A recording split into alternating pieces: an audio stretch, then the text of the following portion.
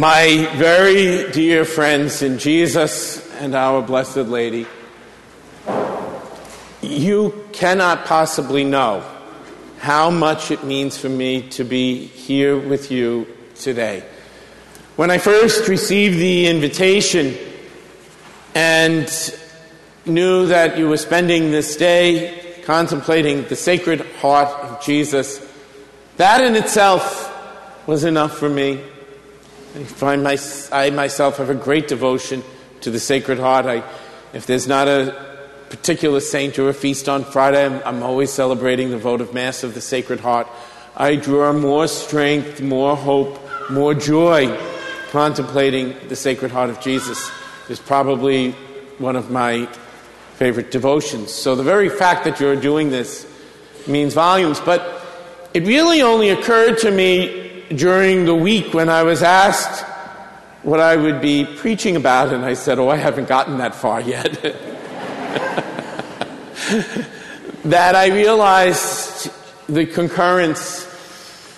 It was a year ago today, this very day, almost this very hour, that probably my closest friend, my closest priest friend, my greatest mentor went home to the Lord. He had been sick since about the days of the Assumption of Mary, a day that was terribly important to him. He hadn't been sick in all his years, and yet he went through this terrible cross.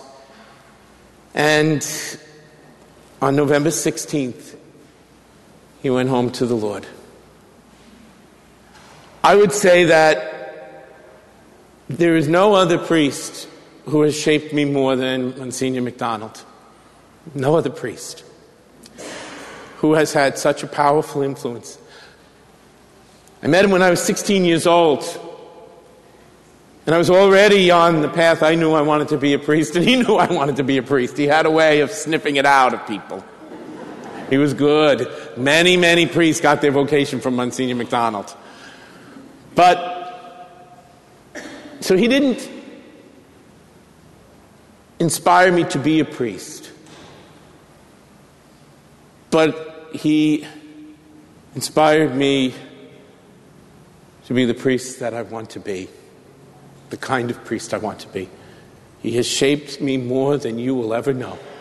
And probably my one sadness here, my one sadness, is that he never got to meet all of you, and that you never got to meet him. A day like this, he'd be in his glory with the confessions and the devotion. He'd be in those confessions all day long. He would preach it around Christmas time. He said, all I want for Christmas is one good, juicy sinner.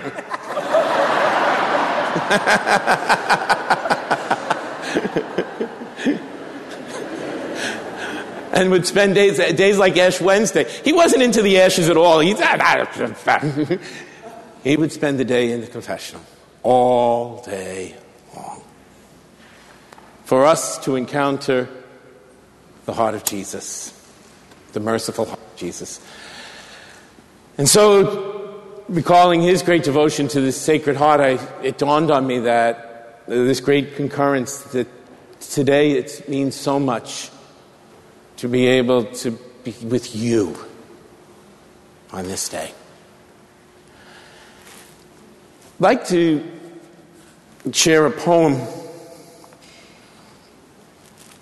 with you I'd like to share a poem that I've carried with me for the last 20 years. I came across it in Magnificat 20 years ago by a woman named Rita Flansburgh Simmons. She says, I believe. I believe because every day I wait to hold eternity in my hand. And I believe that something so small is so much greater. Something so flat has unknown dimensions, that something so light carries the weight of the world, that something that can be broken is indivisible, that something that can be eaten can't disintegrate, that something I can manipulate is my creator. And so, I believe that you are here with me forever, hidden in the bread. This morning, like every morning, I held eternity in my hand. And then I ate it. And tomorrow I will do the same. God has become so constant and so believable. Imagine that every day we have the opportunity to touch Christ, to receive Christ, to hold Christ in our own hearts. Every day we touch eternity. God indeed has become so constant and so believable. That's really the heart of what we are celebrating today. As we look upon Jesus crucified, his side pierced with the lance, the blood and the water flowing from his side, we all see the images of the sacramental life of the church. But we see that God has become so real.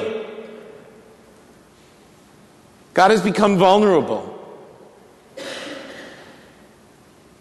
And in that vulnerability, has given his life on the cross. There would be no Sacred Heart unless God chose to become human. So God chose to take on a human heart. There would be no Eucharist unless God had taken on a body to begin with. But you see, in his infinite providence, his infinite wisdom, his infinite goodness, God has chosen to live among us. God has chosen to take on our human flesh, to bear all of our burdens, to carry them with us, to accompany us along the way, but also to allow himself to be hurt, to die, to suffer, all out of love. All out of love. And yet, it doesn't stop there, does it? Because what God did some 2,000 years ago, God continues to give us over and over and over again. God has made himself so accessible to us. When you think about it, it's amazing. Moses, speaking in the desert, says to the Israelites, will you stop and think for a moment? Why on earth did God ever decide to pay attention to little old us? Who are we? And yet, God has chosen to love us, to be close to us. And friends, that was nothing. God led them through the desert, did amazing things. God revealed his will to them. But in comparison to what would come, If they were amazed by that, just wait and see what God would do, right? And now you see what God does every single day. Through the gift of the Eucharist, God continues to be among us in a very real, very tangible way. Not as a reminder or a remembrance, not as a holy object, but in the flesh. In the flesh. And he gives his flesh for us.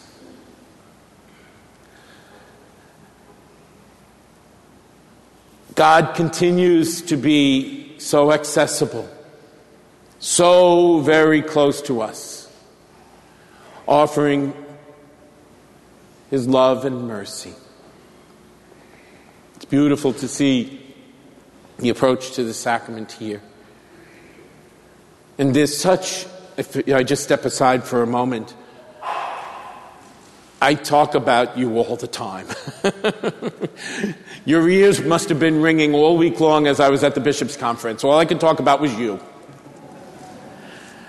But the beautiful culture of the Sacrament of Reconciliation that is here, all around us. The beautiful generosity of our priests who make themselves so available and proclaim with such great love and confidence the real mercy of God. One of the revelations to St. Margaret Mary Alacoque is Jesus says to her, "In my sacred heart, the sinner will find oceans of mercy." Think of that. In my sacred heart, the sinner will find oceans of mercy.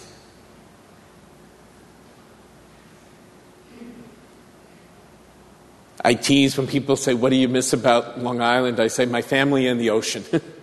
That's about it.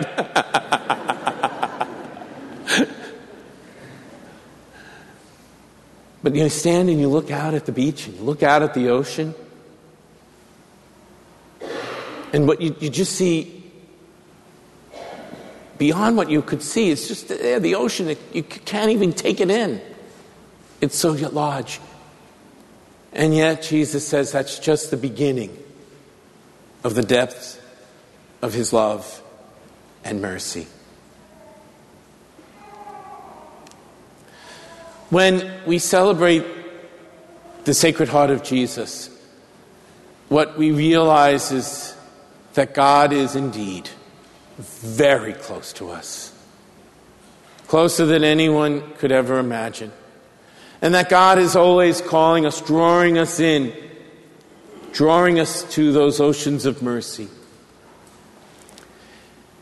There is nothing beyond God's mercy. And he gives it to us in a very real, tangible way through the sacrament of reconciliation in confession. When we can open our hearts to God simply and honestly, we find those oceans of mercy. We're drawn into his Sacred Heart. That's the beauty.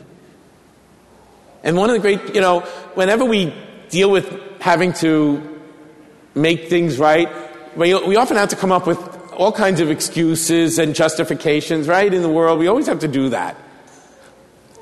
But we don't have to do that. We just say, I did it, I was wrong, I'm sorry, it's over.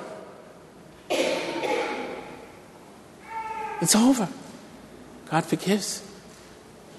So many times I've encountered people, I say this all the time, so many times I've encountered people who will say, I cannot forgive myself. We carry such tremendous baggage in this world. I cannot forgive myself. My simple answer is this.